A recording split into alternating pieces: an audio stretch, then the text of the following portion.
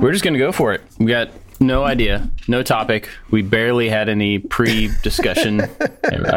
Everybody was like looking at their screens and doing their own things, and myself included. So we're just going to go for it. Lot can happen. Don't scold me, Bob. Hey, I'm not scolding you. You're an adult. You're guilty. Way older than I am. I am. I'll say that every chance I can. How you guys doing? I'm doing pretty good. Pretty good. Cool. I'm doing all right. I'm jamming. I got a weird comment the other day of somebody. They didn't like when my voice goes real high when I talk in my videos. Well, that's a nice thing to say to somebody. A lot more. What a weird thing to say to somebody. Yeah, they're like, "Oh, I like your videos. I just don't like it when your voice goes up to that higher pitch." I'm still gonna watch when you talk. Yeah, I hate it when you talk. Yeah. Oh man. That's thank crazy. you. Yeah. Yeah. Well, what have you guys been up to, David? What have you been doing? Reading comments. Reading lots of comments. This week we started doing an IKEA hack, and we got this metal cabinet from IKEA, and a couple nights ago I just sat it on the bench and I just stared at it until something came to mind. And so we cut some pieces off and then added like a wooden frame to it. And I can't give away too much, but I think we completely transformed this metal IKEA cabinet into a nice piece of furniture. It's not completely done yet, and the video won't be out probably until a week from Sunday, but I'm pretty darn happy with it. That's cool. Interesting. Well, now you've got my curiosity piqued. Yeah. Pretty. There's a lot of IKEA hacks out there, but they're all like, cutesy little DIY things. I think this one's a complete transformation. So, yeah. Nice. You put wheels on it? Make it into a go-kart? Well, I thought about putting wheels on it and then making it into like a whiskey cart, because it's kind of how it came out. I don't know that I want it to be that, so there's still time. A lot can happen, just like today's podcast. A lot can happen. It's never too late to put wheels on something. Right? You are 100% correct. Say. Yeah. When in doubt, put wheels on it. That's right. Mm-hmm. Cool. That's what I've been doing. Speaking of wheels, are you still doing go-kart stuff? We have not talked. I haven't heard from from you about go-kart things in a long time. Yeah. Dealing with a pinched nerve, and I'm not ready yet. Yeah. That oldness hitting me pretty good. Oldness. I feel 100% right now. I could probably race. I'm scared. I'm scared I'm going to do it again, because it's not a thing that just goes away in a few days. It lingers for a long time. So I should probably just be healthier, do my stretches, go out for more walks and runs and bike rides and stuff. Have we talked about yoga? I know we've talked about like health stuff. And I am not opposed to yoga. It looks difficult. Can I give you my experience? Please. Okay. Not trying to push this on anybody, but I had a lot of back problems. I've had a lot of back problems like most of my life. Pains and pinched nerves and muscles that locked up for days on end and stuff like that. And when you guys were here, you remember like I could stand up and I couldn't really sit down. Like I couldn't get in a car to go with you to see the office. That's how bad it was. So after that, the doctor was telling me different things. And she was like, basically, if your body is beginning to do that, if you're getting old enough that your body does that lockup thing or pinching a nerve, it's going to do it again. And so it's going to keep happening. You just have to figure out the best way to get your body to release that stuff if a muscle is locked or something. And so she recommended a few stretches, and then I started looking into those stretches. Turned out they were yoga stretches that were part of like a bigger set of things to do. So I eventually downloaded this app that I wish was sponsoring, but they're not, called Asana Rebel. And it's basically like a workout app, but it's for yoga. And turns out yoga is really hard. Like, it's one of those things that at least, 10, 15 years ago got thrown around as like, it's like a chill way to just spend your morning in the quiet with other people. It's not that at all. It's hard, very hard body weight work, stretching in weird ways that you're not used to stretching. But, and I've been enjoying it. So I've mixed that into, I run a little bit less than I used to, but now I do yoga a few times a week to kind of stretch out. And it's really, really helped my back not hurt as much, but also when it hurts, it's helped me to stretch out the stuff to make it hurt for a shorter amount of time. Yeah. And it's so weird. One of the things that I learned that is like the simplest thing that everybody should just know, it's called a forward fold. And you basically stand up straight and you roll your head down and you fold yourself in half, not pivoting at your waist, like folding in the middle, but you try your best you can't actually do this, but you try to roll your body down forward. You do it slowly. You let all of your vertebrae try to move independently. Like I said, you can't actually do that, but you think about it that way. So you roll all the way down, see how far down you can go to touch the floor. And the first time I do it every day, I can get like my fingertips on the floor. And then you roll back up. And then you roll down again. And when you go down again the second time, I can get my palms on the floor. It's crazy. And you can feel it. You feel stuff like loosen up and release. And anytime, especially in the mornings, but anytime that I'm feeling like tight in my back, I'll just like take a minute, roll down, touch the floor, roll back up, back down again. And I can feel things to immediately start to feel better. All that to say, yoga is hard work. It is a workout and builds a lot of muscle that you don't expect, but it's also a great way to stretch out stuff that you don't know how to stretch otherwise. So I would highly recommend it to anyone. How many pairs of yoga pants do I need? You start out with 10. That's the starter kit. And none of them are black. So like the black is once you've leveled up. So you start out with you start out with like the pink, red. Yeah. It's like belts. Yeah. So don't start with black, because then you're just a poser. Like you look like you're like a yoga person and you're not. Everybody can tell and stuff. So I'm just kidding. Yeah. The only thing you really need, and it's weird, we already had these because Jenny's done yoga for years, is a yoga mat. Mm-hmm. We have those. Pretty inexpensive. I've never used them, but we have those.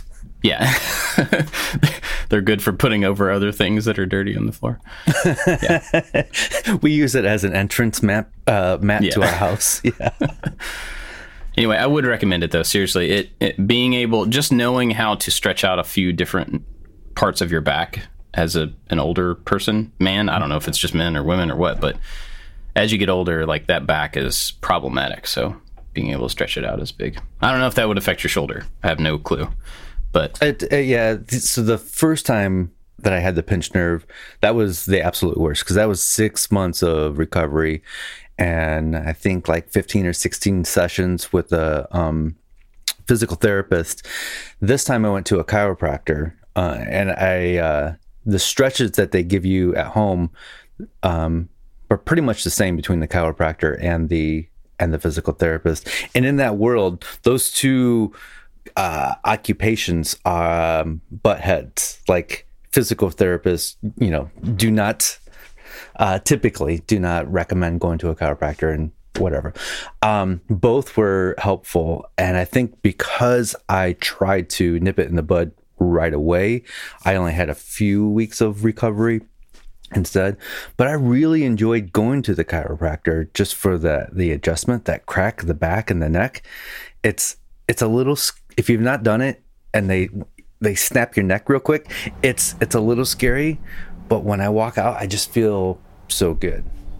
I'll weigh in on that. I hate that. Oh, you hate that? I don't like chiropractors when you do that. I see people. My buddy is a chiropractor, and I would never let him touch me. I watch him touch other people, and I said, "You're not touching me." I know some people enjoy it, but man, I've been to, like, when I was having back problems a while back, I was finally broke down. I'm like, sure, I'll try a chiropractor. Not a big fan. I'll just be honest. I'm not a big fan of them. And I went like twice, and the dude yanks my neck around, and it makes me feel like I'm about to die, and I don't want to do that. So I didn't go back. But that guy did recommend, this was years ago, he recommended a YouTube channel that does yoga stretches. And so it's a free, whereas the app that I'm using is a paid app and stuff. Yoga with Adriene. I just looked it up. Adriene. I'll put a link to it.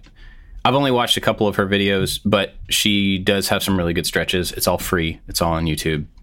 So I'll put that down in the show notes if that's helpful. Speaking to you of or somebody else. Of YouTube, so one of the channels that I've subscribed to a while, and I think I recommended them a couple of years ago, is called Bob and Brad, and they're physical therapists, and they have lots of great stretches and foot pain and back pain and neck pain and stuff like that.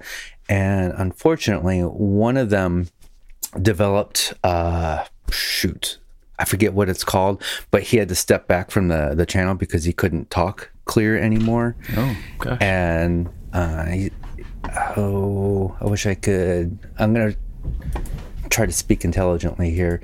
So that's a podcast. You don't have to do that. So Bob, ataxia. So, and it affects his speech. And so he had to step back and have somebody else coming in the place. And it's just a maybe this is my pick of the week. I'm going to pick Bob and Brad because there's lots of good stretches for old people like us. Yeah. Bobandbrad.com. Bob and Brad. Yeah. I should get a domain like that and just pick a random name as my buddy. They have the best opening jingle out of any YouTube channel in the world. But I'm not going to sing it, but it's really, really good, and it's going to be worth your time because you'll be singing it at the grocery store later. Cool. Well, Jimmy, what have you been doing? I'm just doing stretching. A little bit. I have to because when I was doing the bicycle. When you were doing the bicycle? No. I'm doing the bicycle. When I began doing the bicycle, I to be perfectly honest, since the winter is ended and spring is here, summer's here, I'm so much busier. It's hard to keep a regular schedule. So I'm like, if you look at my schedule, you could see it publicly. You'll see I'm on the bike for 2 days, then I'm off for 3 days, then I'm on for 3 days, then I'm on for 1 day, off for 1 day. It's been really tough. And I've had visitors here. And so I got, today I'll get 3 days in a row. It's hard. I was doing it every single day up until I started traveling. And then that just always throws off your schedule. But I am doing at least 3 to 4 days a week, every night if possible. But because of logistics and people being here and whatnot, it's been tough.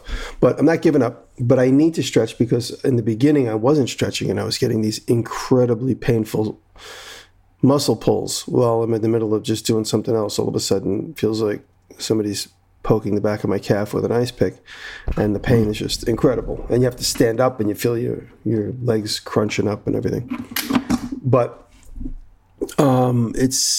it's definitely important to stretch as you get older.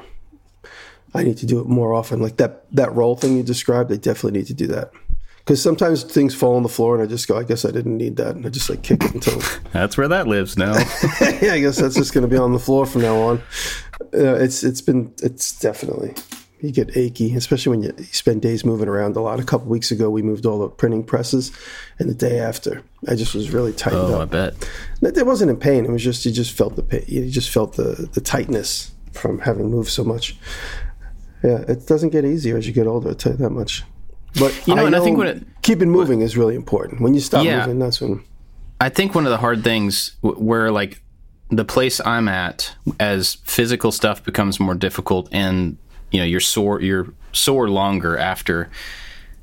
I kind of imagine that that's the place where people either, I don't know if they implicitly decide this or explicitly, but you either go okay, well, that means I'm just going to do less from now on. Or it means I'm going to figure out a way to continue to do what I do and recover faster or, be smarter about those movements. And it feels like that's kind of a point in your life where you set your trajectory for how active you're going to be in your older years. Maybe I'm thinking too much about that, but I've had to look at, I hurt my ankle on Easter playing kickball with my kids, and it still hurts.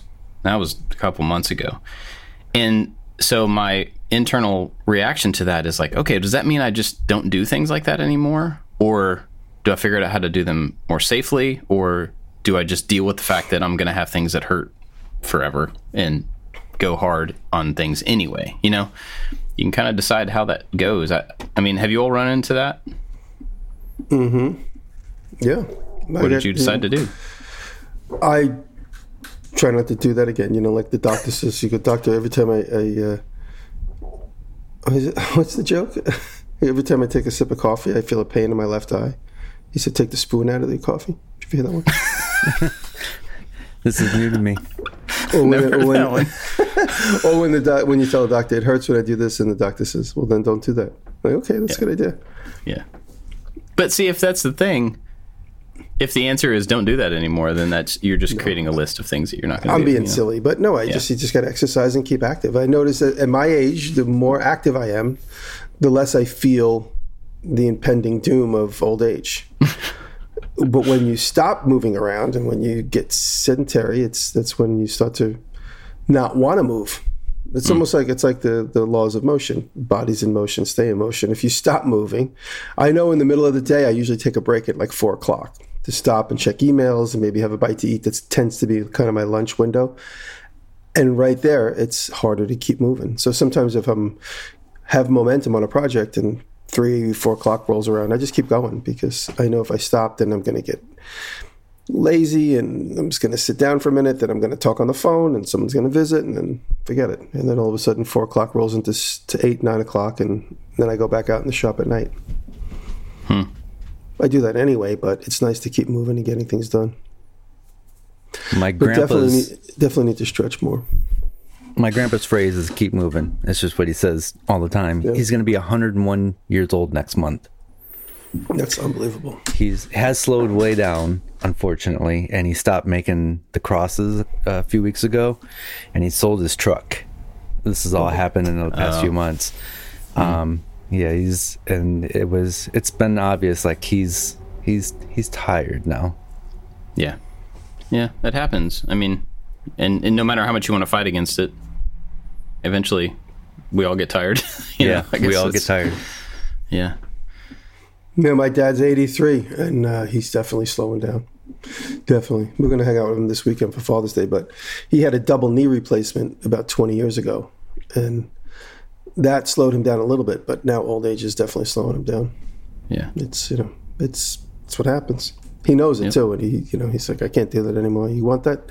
He used to be very possessive about his stuff. He's like, you want that? Take it. But I'm never going to use it again. He's starting to get into that headspace. Yeah, when I was over at Grandpa's last weekend, there's just this random like painting on the wall, like a fake painting, and he's like, you want that? And I knew what that meant, and I was just like, yeah, I'll take that. Yeah. Yeah. Happens. Yeah, I mean, can't stop the clock. We all are on every end of that conversation. Eventually, we will be the ones that are trying to give away our stuff too, because we know we don't need it. I think we should do it on the podcast. Oh, okay. Yeah. Just to each other? Just here, you want this bandsaw? You know how many episodes that would take? Oh my goodness. Just bandsaw transfer, car transfer. Rob, somebody asked me this week how many Land Rovers you have, and I said it's just 2, right?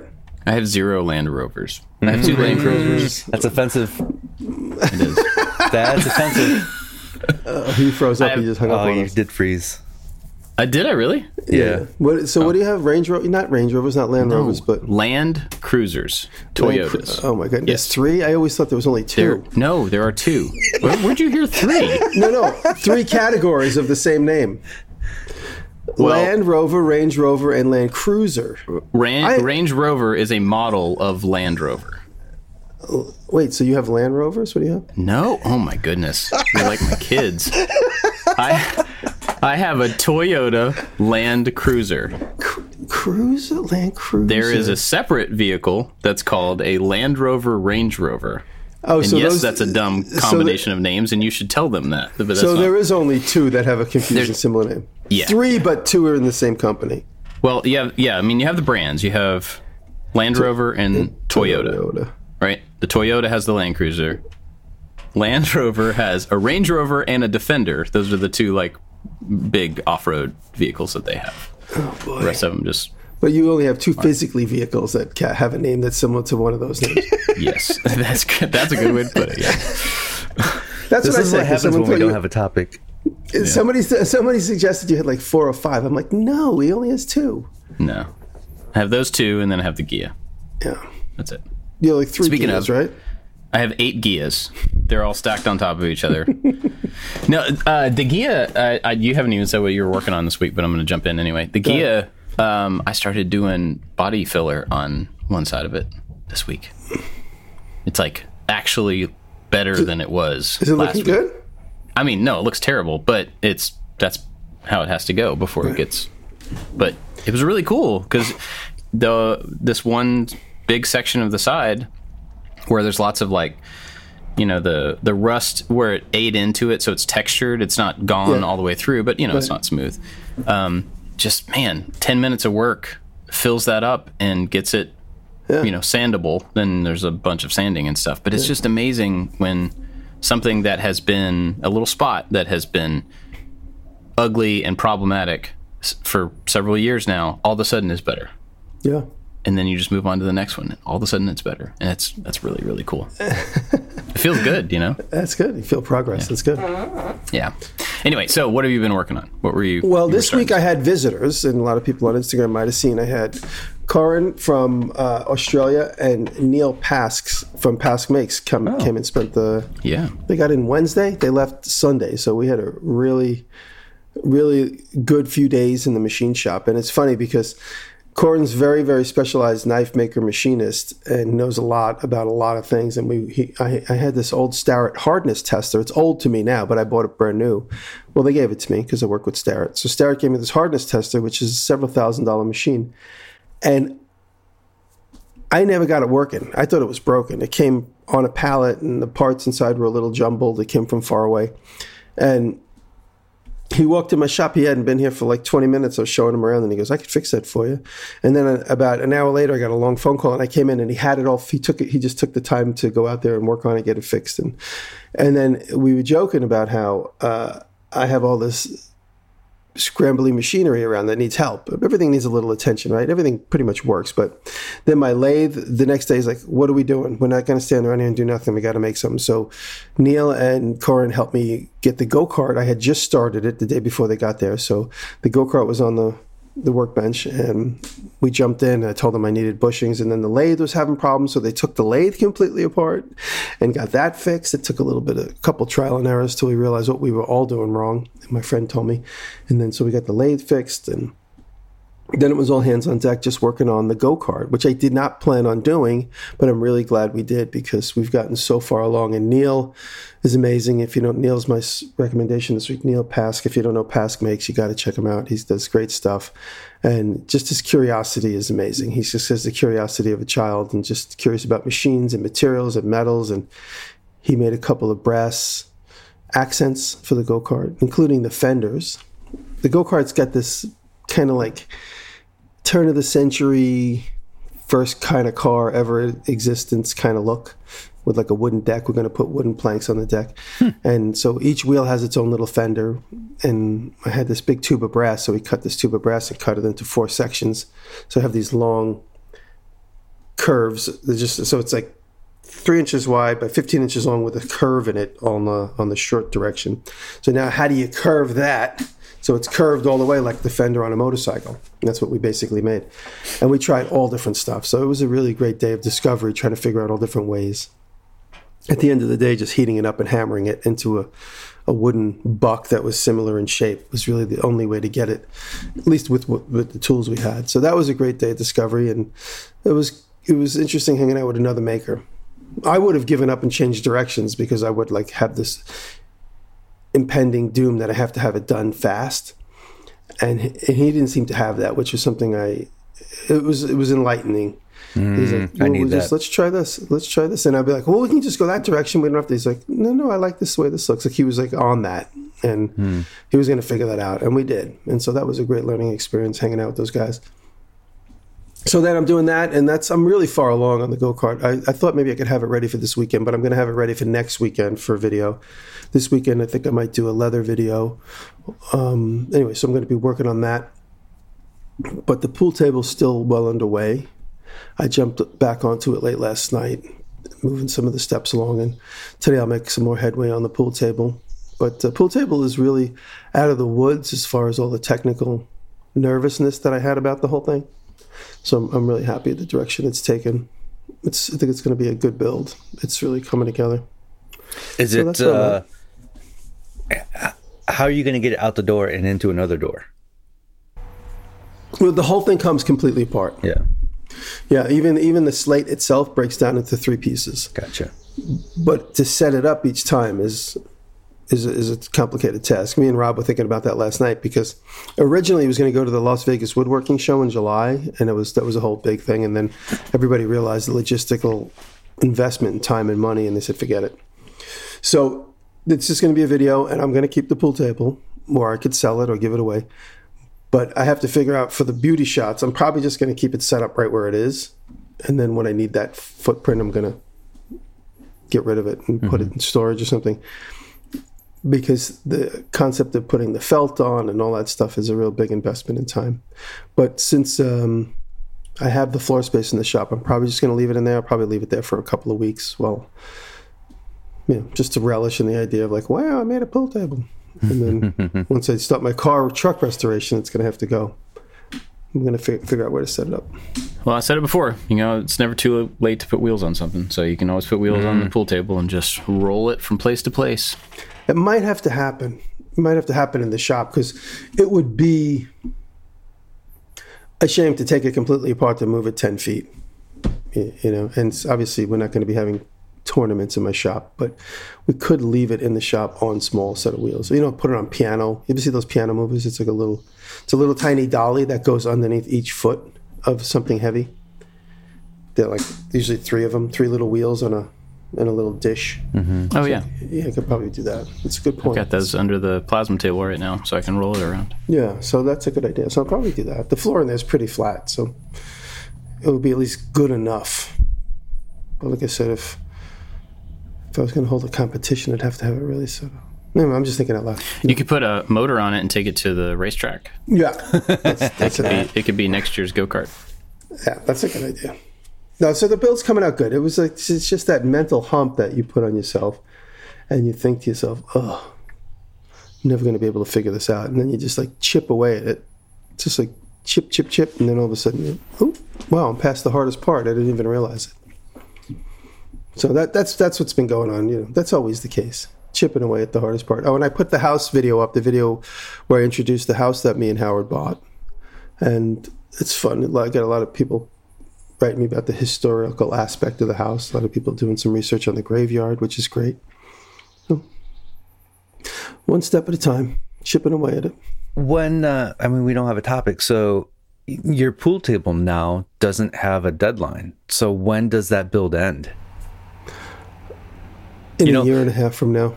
Right? Because you... No. I'm going to try and get it done by July, the end of July. Yeah. Will it be done? Or I always feel like a lot of the projects that I do, I could keep going on. I could keep adding little embellishments. I could refine this. I could do the finish better on this.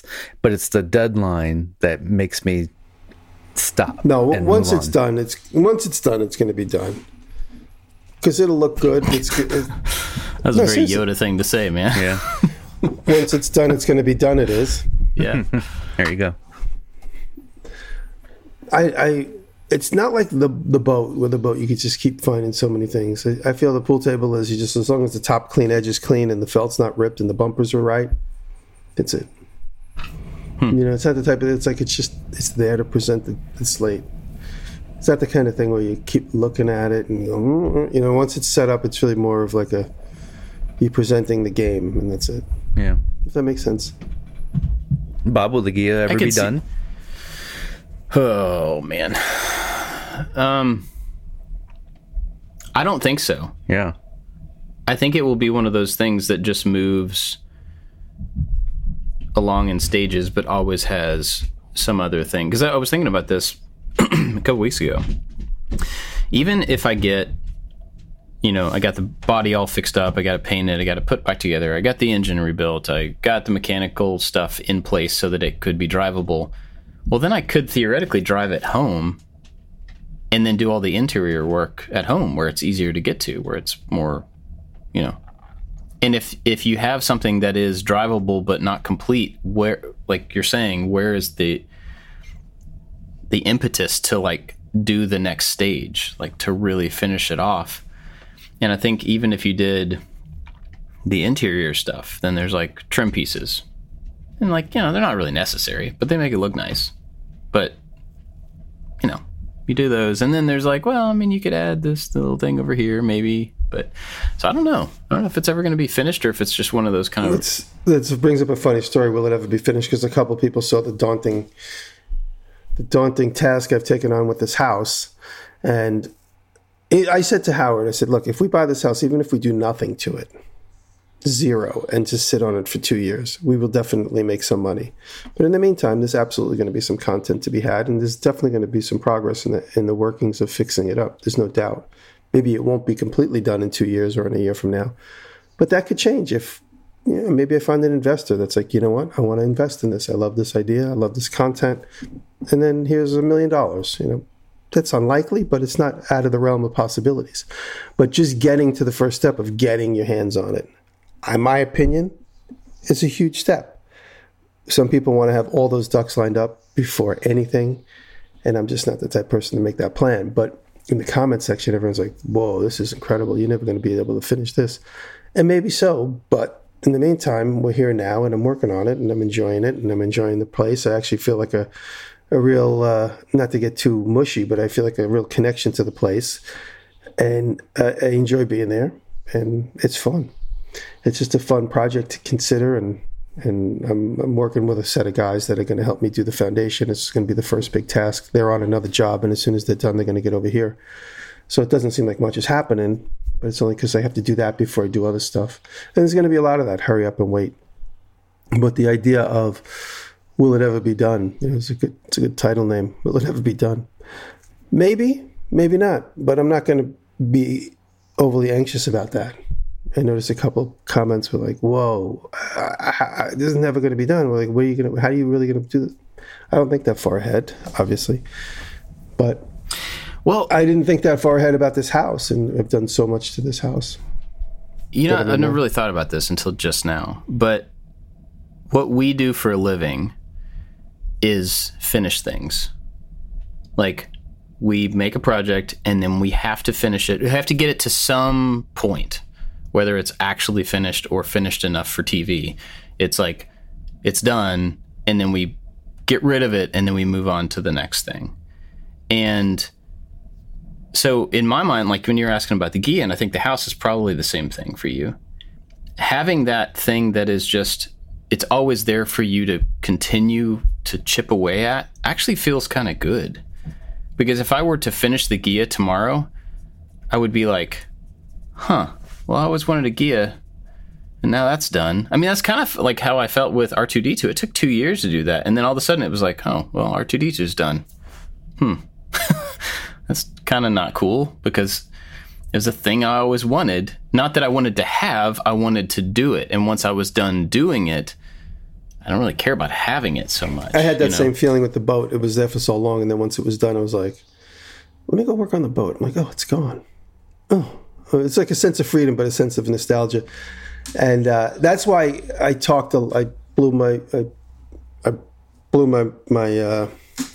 I bragged on too much about buying that antique car that I really wanted. Then I got into a little bit of a quarrel with the guy that sold the car, and I didn't like the way he spoke to me, and I felt like he was being disrespectful. So I just literally backed out of that car deal completely because of the way I was spoken to. This guy was trying to he was a little bit of a controlling personality, and he got short with me, and I said, that's it, it's over. You can go sell the car to somebody else. But also, I had been thinking, I have this house, which needs 100% of my time, and this car that I've been in love with, this model, not this particular car, and here's an opportunity to get one, and that would have needed 100% of my time. So when I looked at both of them, I'm like, I'm just going to be spinning my wheels on both of them. Neither one of them are going to get really the attention they want.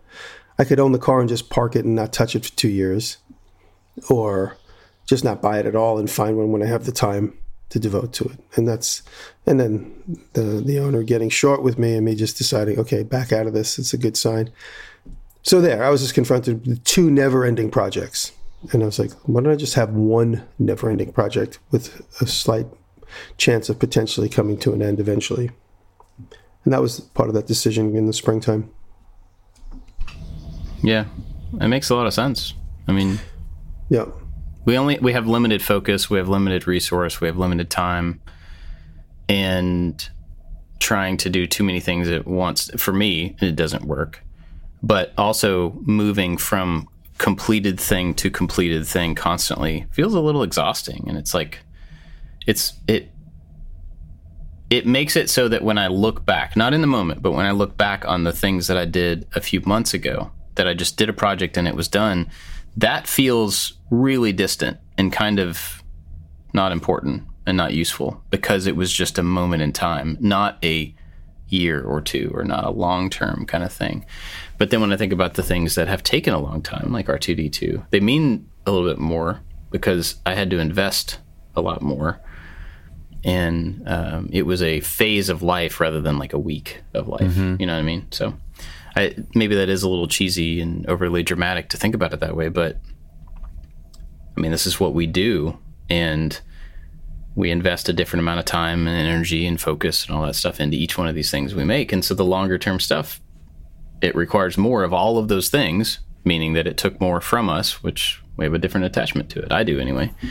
And I think the cars are totally, and I know you've had cars, Jimmy, that you've worked on different stages. You've had a different relationship with vehicles than I've had my whole life. And so I think for me, getting interested in working on a car, knowing that it's like a 5-10 year long project, that's a whole new thing for me. That's something I am just not used to. And that's been why it's been both exciting and kind of frustrating and fulfilling and all those types of things. It's just a different, not only is the work different, but it's like a different scale of thing than I've ever done. Yeah. And it means something different to me. I don't know. With something like that, you obviously look at the whole picture, but then you also have to just say, okay, I'm just going to flatten the dents today. I'm just going to fill in the cracks, or I'm just going to work on the foundation. You just got to really compartmentalize and stop worrying about the entire thing at the same time. Move everything along mentally if you have to, by logistically planning. Like, for instance, I'm also working on the barn. I'm waiting for my team to be available so we could frame the barn. And so I bought the wood. As you saw last week, I had a bunch of wood on my truck last weekend. And I got the wood, and then also I ordered $10,000 worth of flooring to put this. It's going to cost me $10,000 to put the second flooring in. So it's just, everything is just so daunting. But by putting it on order and having it manufactured, and once it's ready, it'll be here. And then once my team is available to put things together, everything's ready. So I've been doing the logistics behind the scenes, getting ready for my team. They're on another project, and when they're done, they're going to come here and work on that. And the foundation, a lot of things. Everything's going to get worked on once. Yeah. So it's just incredibly expensive and time consuming. Yeah, that is a lot. It's a lot of investment in both of those things. I don't know if I've told you all about this. I probably did at some point over the past couple of years. But during COVID, January and February of 21, I think, I started working on this little electronics project. And it was a cool idea, and it was really difficult, but I had time to figure it out. And it's been sitting right in front of where this camera is on my desk for 2.5 years. It's been like, I got it 75-80% done, and it was like working, functional, and then I set it there going, okay, now what do I do with it? What's the next step? How do I make a video about it? And it's like, it's complex. It's probably at the top level of complexity of any electronics thing I've ever built. And it's cool. And so it's been sitting there for 2.5 years. And every 6 months or so I go, I should really do the next stage. I should put that in the place it needs to go and start testing it and start, there's the next level of work to be done on it. I just never do. And for some reason on Monday, I had time And I just, you know what? I'm going to do the thing. And so I spent, 45 minutes modifying this thing and putting it up where it I know it doesn't make sense because I can't tell you what it is yet. Come on, just say it. I can't. But so I put it up and did the next step of the thing, and it took like 45 minutes to do. And now it's not done, but it's usable. And it's such a weird thing. Where did you find 45 to look back minutes? At that. I know. Well, Monday. I just happened to have 45 minutes. But it's just really weird that something like that, the step forward was really small, but it took me so long to just, just to dedicate a little bit of time to it, to move it forward that one step. And it's still not done. I still can't make a video about it. But at least I have an idea and I can start to do the testing I need to do and all this type of stuff. It's just a weird thing because it's something I kind of I did work on and then I kind of wrote it off. Like I don't know what the next step is. It's like if I got the Ghia to a point and was just like, well, I don't know how to put it back together. I guess it'll just sit here forever, So I don't know. Have you ever had anything like that where you got it to like 80, 90% and then it just set forever and you kind of... Every single thing I've ever made. That's not true. I mean, I know like you get to a point, like on the boats you do a lot of work for a long time and then it gets to a point where it's like kind of stuck or kind of monotonous or whatever. But a funny aspect, the boat itself was done on camera, looks great, right? It's done, it works, it floats. But the finish itself needs to be sanded and painted like 6 more times. And I was like, I don't have the time. I want to just get the video put in. So every time somebody sees the boat and they're like, oh, it's so beautiful, I'm like, it needs to be sanded and painted like 5 more times. The last 10% is 90% of the project. I think, why do I feel compelled to keep telling everybody that? Just don't say it. I just said it on the podcast. So if you ever see my boat, you touch it, I might need to put 7 coats of paint on it. It just doesn't have that built-up glassy coat. But then again, to me, I always say, we're going to get it perfect. It's going to get binged up putting in the water anyway, which is funny because this week Nick sent me a message. He was asking me some technical questions, Nick Offerman, about the canoe that he made on camera 10, 12 years ago that I filmed him making. Shit, that was like 15 years ago. 2000. How long ago was 2008? And so he was showing me, he was asking me some technical questions about epoxy. And I was blown away at how beat up that canoe is. He was showing me holes in it that got like punched through the thing because he really uses it. And the keel was cracked down the middle. And he was just showing me, he's like, these are some of the repairs I'm making on it. Am I going in the right direction? Because he hasn't used epoxy in years. But this particular brand. And I was just really blown away at how used that canoe gets and how many repairs. He said, I finally have a minute to fix this thing. So, but I was just amazed how beat up it gets. So that saying that, I'm worried about the perfect finish on my boat. It doesn't matter. It floats and it's sealed. It's got like 4 coats of paint on it. It needs like 4 more, technically speaking, so I can get a build up, so I can get a sand and a polish in it. All that doesn't matter. Well, I mean, would doing that work make it less vulnerable to damage? Maybe, but or is it just aesthetic? It's just aesthetic because it's just maintenance. You're going to have to do it again and again and again anyway. So if I decide to use that boat more often, which is probably unlikely because it's not my lifestyle, but if it does get used more often, it would need to be sanded and painted every spring if it gets used a lot. That type of thing. It's just maintenance. Oh, I just had an idea. It's a bad idea, but I'm going to tell you anyway. Go ahead. So, this is stupid. You need to build a pond. And a good place to do that would be around the graveyard. There's a pond right near it. Oh, is there really? Yeah. If you see the video, I was going to make a joke about building a pond over the graveyard. No, there's one about 300 feet away from it. If you, I did a couple of nice drone shots in the opening sequence, and you could see the pond right behind the barn. It's kind of behind the barn next to the graveyard. Is that on your property? It's the pond. The pond is on the new property, the graveyard house. Yeah. Wow. It's not huge. It's little. It's enough to maybe get a couple of shots of like a boat in there, but it's like, it seems like a little man-made pond to just go swimming in that whoever owned it in the past made it. That's cool. Cool. Well, and let's see. I talked about the Ghia. Small update that nobody asked for about a compressor. Remember I was telling you I was looking at a compressor for the plasma table. I got the plasma table hooked up this week. I got electricity run to it. And got it all good to go except for air. And so I've been still trying to find a compressor that wasn't like astronomical that would give it enough air. I finally found one last week, and I guess over the weekend, and I ordered it at a place. Do you all have Rural King? No. Do you all have that? Yeah. It's like a Tractor Supply type store. Anyway, we have that here. They had this compressor. I've been to one. Yeah, they had this compressor cheaper, like $200 cheaper than anybody else for some reason. I don't know why. So I ordered it, and then was going to go pick it up the next day, and then I got all my money returned, and apparently they didn't have it in stock, which I guess is why it was cheaper. So I had to switch gears. I found another one that's a little bit more expensive, but it's like free delivery and whatever. Anyway, so now it's supposed to be showing up today, which is earlier than I thought, which is cool. But that means that I'll finally have everything I need to try out the plasma table. I'm pretty excited about that.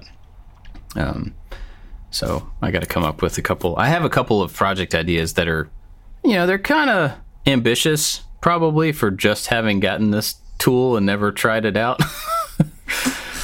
Maybe biting off a little bit more than I can chew, but I'm going to jump in and try to figure out how to use it quickly and use it enough, to do these couple little things. But will you be making cut paths in Fusion, or what is the software? They recommend something called SheetCam, I think is what it's called. Oh, yeah. It's kind of. Yeah. I have never used it, but I know people do use it. It's kind of like a Mach 4 for that type of stuff. Yeah, well, I think it's more of like you still use Mach 4 for the machine control. All right, so this is the design software. Yeah, SheetCam I think is kind of just the 2D cut path stuff. You generate your G code and then still send it through Mach 4. Mm-hmm. Yeah, so I'm pretty excited about that. It's just a new thing, new world that I haven't messed with yet. And your first project, what thickness of metal are you thinking? It really should be like 3/8. Whoa, that's a lot. Yeah. That's thick. Wow. Yeah. I don't think I'll start with that for my first test cuts or anything, but it should be probably 3/8, maybe 1/4 inch. I might be able to get away with, but it might say it in your paperwork for the machine. But a lot of people reminded me, because I was lazy in the beginning, you really need a good moisture trap, something to eliminate the moisture in your system. And Torchmate sells this big thing. It looks like crystals, where it all goes through it. It's like a really high capacity moisture removing filter.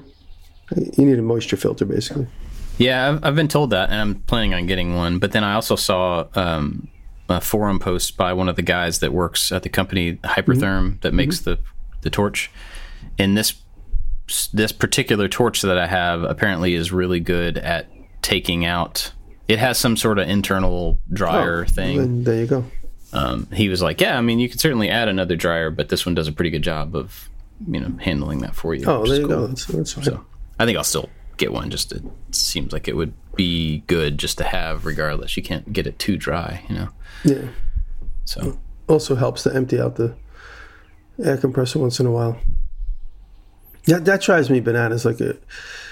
They make compressors and they make these little valves so you can extract the water. It's at the very bottom, and they're usually impossible to turn. They're the size of the end of a pencil tip. And then when you can turn them, the rust clogs them immediately. It's like, is there a better way? It's like they totally don't deal with that aspect of a compressor at all.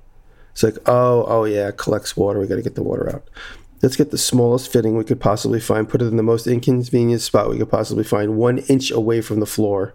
So we have to tilt over a 600-pound machine to get at the nozzle. The one I have at the farm, it's a big Craftsman.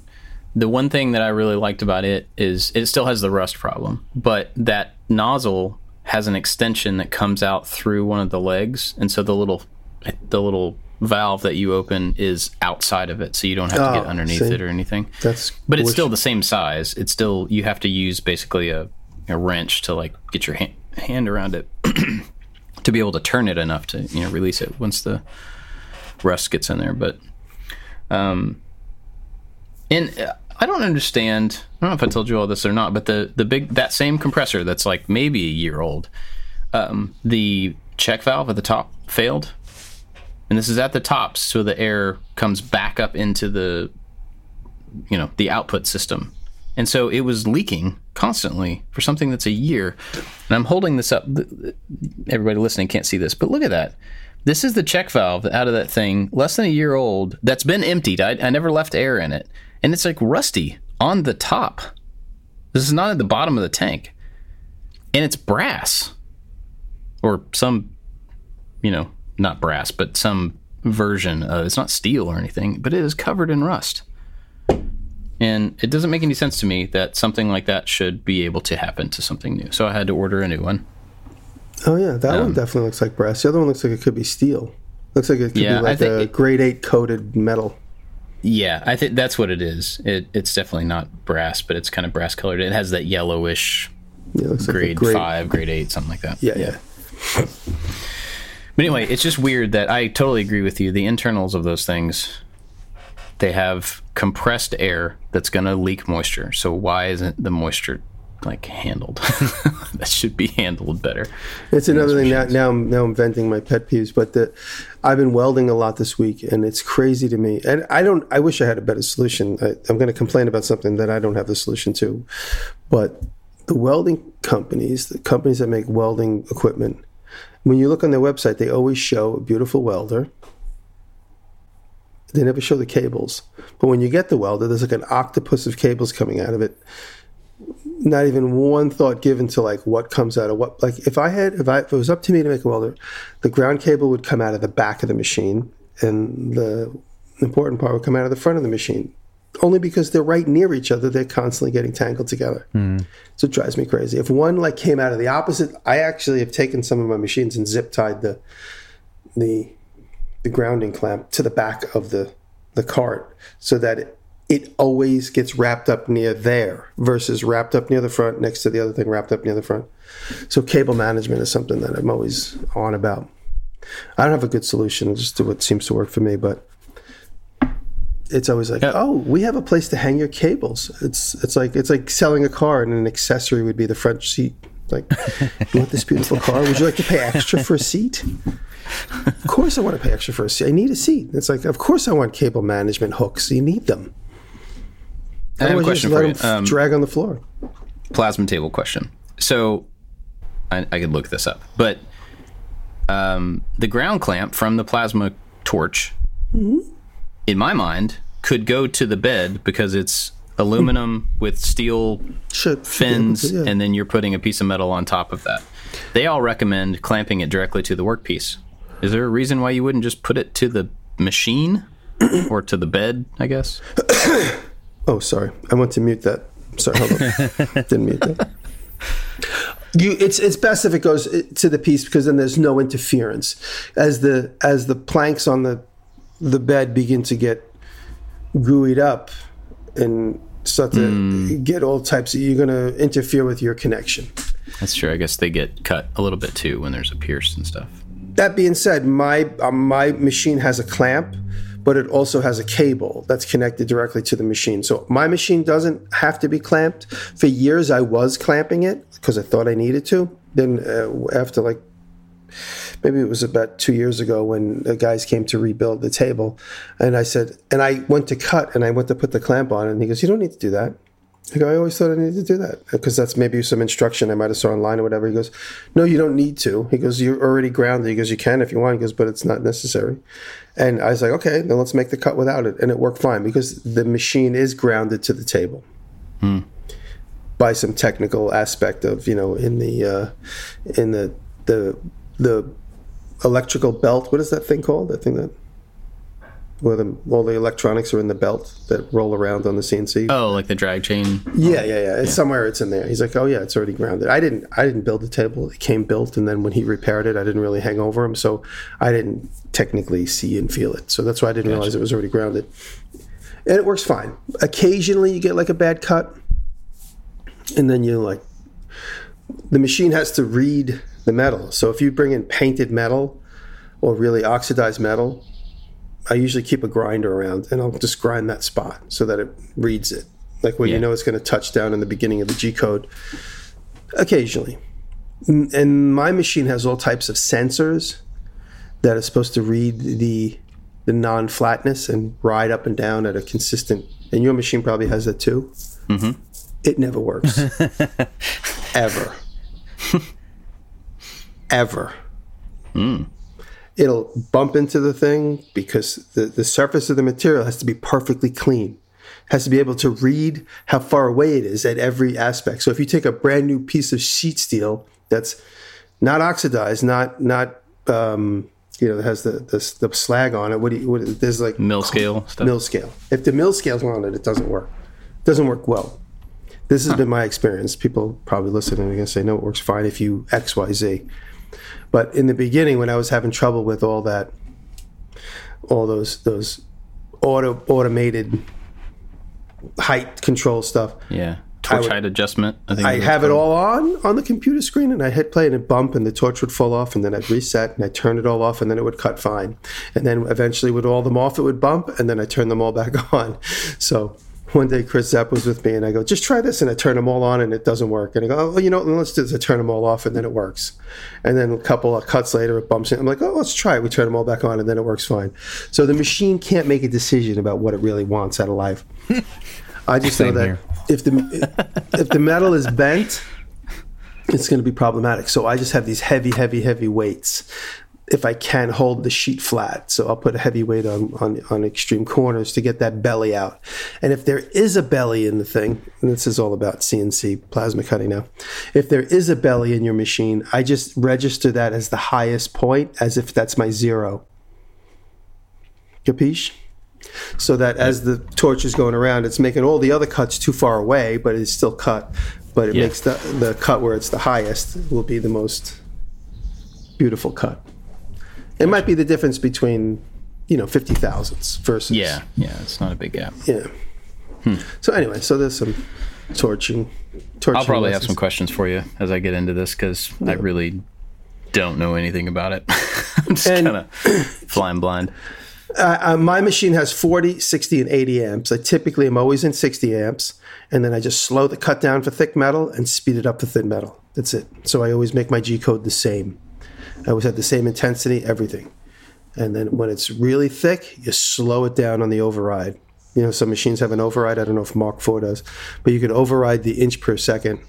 Just slow it really down, far down. I always start all my cuts on G-code at 100 inches per second, I think it is. 100 inches a minute. 100 inches a minute, and then I just slow it down or speed it up. Gotcha. Okay.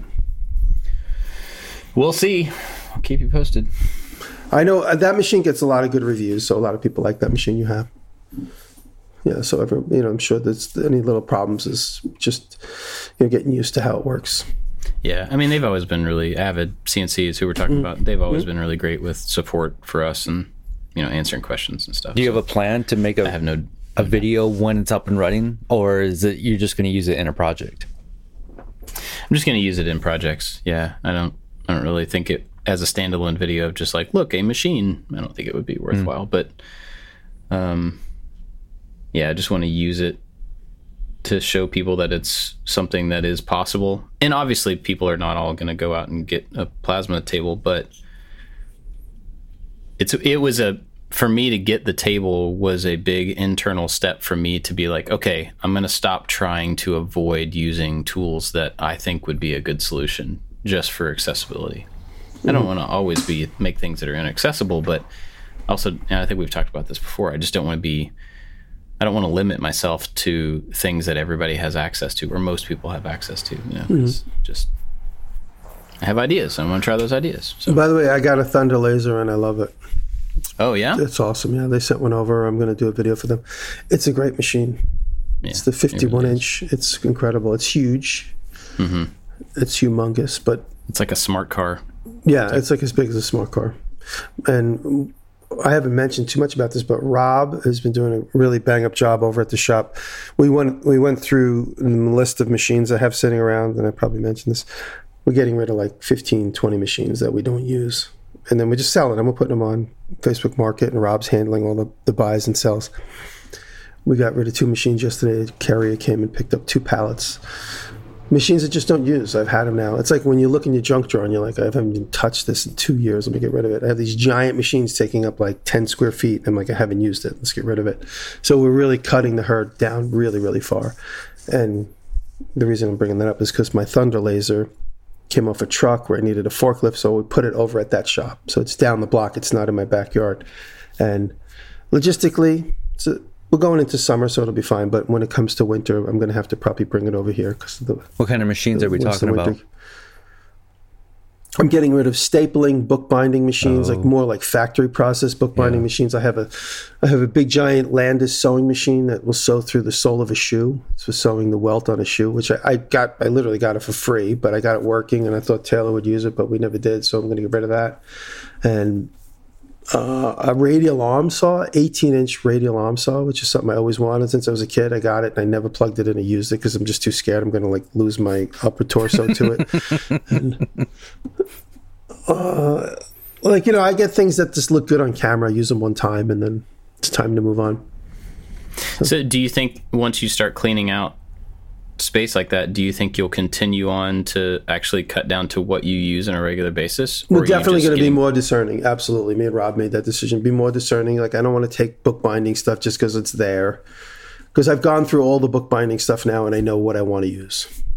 I know there's a couple of key little hand tools I need. I don't need the big machines for punching holes and stuff. And, like, oh, that's cool. Let me try it. I try it. I'm like, how can I put this into operation to make money with it? And then I realized I really can't. And then it just sits there. Or some machines, like I got a Bostitch staple machine, which is a great machine, but it's so buggy. You can't run like 10 staples without it getting jammed. And I was just like, it's enough for me to never touch it again. So it starts with a spool of wire and then turns the wire into staples. It's a really interesting machine from the 50s. Oh, wow. But again, this is so buggy. It just keeps jamming up. You're going to have a hard time selling that one if you tell everybody that's buggy. It works great. No, I'm just kidding. That one we're probably going to give away because it was only a couple $100 that I paid for it. And in the right hands of the right person that knows how to unbug the staple machine, there's nothing broken about it. It's just like there's so many adjustments on it. It's more fun to sell an individual poster than a bound up book, that type of thing. So I'm going to be more discerning going forward. And frankly, I mean, I see my dad. My dad has become a bad hoarder, and he's got so many tools, and we're giving a lot of them away. But at this point, a lot of them are useless because my dad doesn't have room, so all of his stuff is outside. The weather has overtaken a lot of the usefulness of drills and electrical equipment, and I look at that. I'm like, is what's going to be me in 25 years? I got to like pull it and get rid of stuff. And so I am a hoarder as a joke. Yes, I'm a hoarder, but I'm really working hard to keep that in check, and I'm not buying things just to buy them. And my old mantra was keep all your supplies at the store because they're going to be there and they're going to be organized and well kept. Yeah. I'm walking through my dad's house this week, and he's like, oh, this is a great pile of wood. I said, Dad, throw it all away because it's pointless. What are you going to, there's nothing in there that you need. It's all been outside too. It's all wood that's been outside. Yeah, there could be the greatest piece of oak. Get rid of it. Just go buy a piece of oak when you need a piece of oak. It's because it's going to be smooth, clean, dry, no bugs, no nothing. Just throw it all away. But he's of that mindset where it's here now. Let's deal with it. Let's not have to go buy it again. But it's a different mindset now. So, anyway, I don't want to become that. Yeah, I mean that's a great thing to be aware of for any of us, in whatever capacity. Like, I know it's a different thing, but if you look behind me, there's a bunch of old toys stacked up right here. Mm-hmm. I mean, I've always collected toys. I know we've talked about this before, but these are all out because I'm going to sell them. I'm going to get rid of them because even though I enjoy looking at some of the things and I have nostalgia about some of the things, a lot of it is just I still have them because I still have them, not because I actually continue to look at them or enjoy them or whatever. And, it's one of those things like when my kids have to go through that box of stuff, they don't care about that stuff. And so they're just going to take it to Goodwill to get rid of it. which means they're going to be getting rid of money that they don't realize. They're getting rid of things they don't realize are worth money. And so if I, at least now, sell them off for what they're worth, I can use that money to, put in my kids' college funds or whatever, just so that it's a simple thing. Everybody's got their stuff that they hang on to for whatever reason, but it's great to be aware of, the reality of it, I guess. And then also I rent half of a storage unit, which is full of Aaron's personal belongings. His family's gone through it, taken out what they want. And me and Rob just have not confronted it. And now yesterday or this week, beginning of this week, Rob started going through it. I spent an hour there last night going through it. And he's got 40 bins, Tupperware bins. What do you call them? Those like Rubbermaid bins, like maybe 40 or 50, just full of personal stuff from when he moved from San Francisco. And it's all just like tchotchkes. It's so funny. Aaron was so similar to me. He's got like one knife. He's got 10 of them. He's got one Sharpie that he likes, like one type. He's got 20 of them. And so every box has everything in it. There isn't like one box it's just like a box with, and it's so cute. Aaron, he'd like get into like wanting to learn chisels. So he'd buy a bunch of books on chisels and Japanese chisels and Japanese. And so every box has got like a little bit of like, this intention to learn something new in it. And so it's obviously very, nostalgic and sad in its own way. But at the same time, there's just so much stuff that would be better in somebody else's hands. So we're putting boxes together. And during the go-kart event, if anybody comes to the go-kart event July 1st, we're going to have a pallet. And anybody wants any of that stuff can have at it. And we're taking out some of the stuff and obviously all the, the personal belongings and artifacts that just keep us reminding us of him we're keeping for the shop. So we're separating it all out. But 90% of it is stuff that would be best in somebody else's hands. Yeah. And, and it's also intermixed with personal photos. And so we're pulling all that out. We'll give that to his family and keep some of them. The cutest thing last night is going to make me cry. A child picture of Aaron when he was like 6 years old next to his grandfather. So it's like one of these old frames. You open it up and it's a picture of him and his picture of his grandfather, but he's like 5 years old.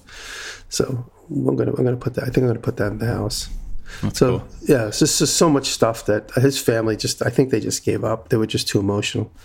There's so many little things that I'm sure they would still want. So we're pulling all that out, and then I'm gonna have all the storage back. Like out of those 50 bins, I'm literally gonna keep one of them, but just the personal stuff, and everything else is gonna go. So. And lots of junk. Like there's like half-used pads that don't have anything interesting in it, stuff like that. It's just all going to get tossed.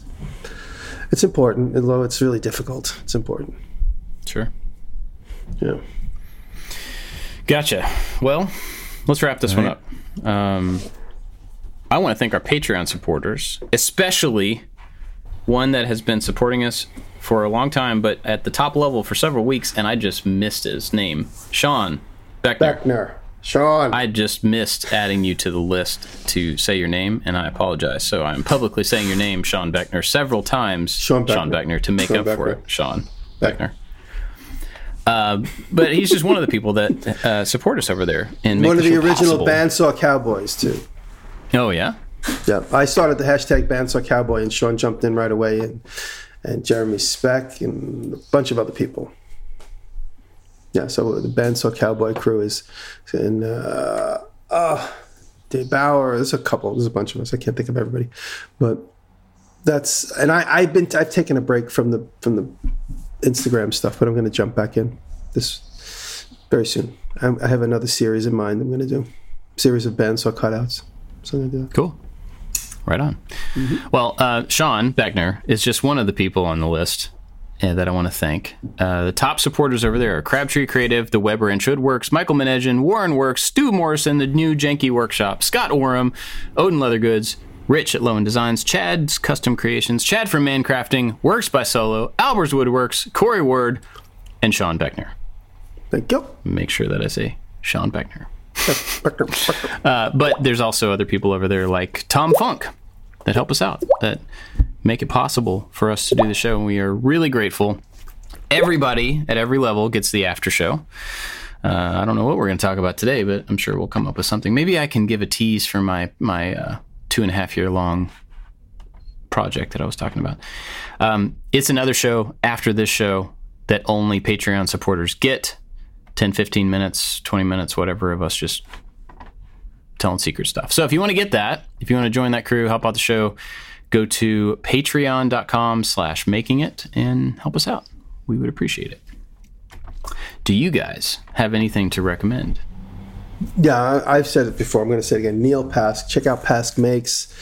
Neil's got the childlike curiosity that is just so important for any artist. And I didn't know Neil was a house painter for years. Oh. And he credits me, among others, to starting his YouTube channel.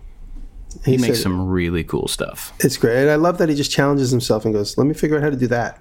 And like then it's all about learning how to do that. Whether it's the right way or the wrong way, he gets it done.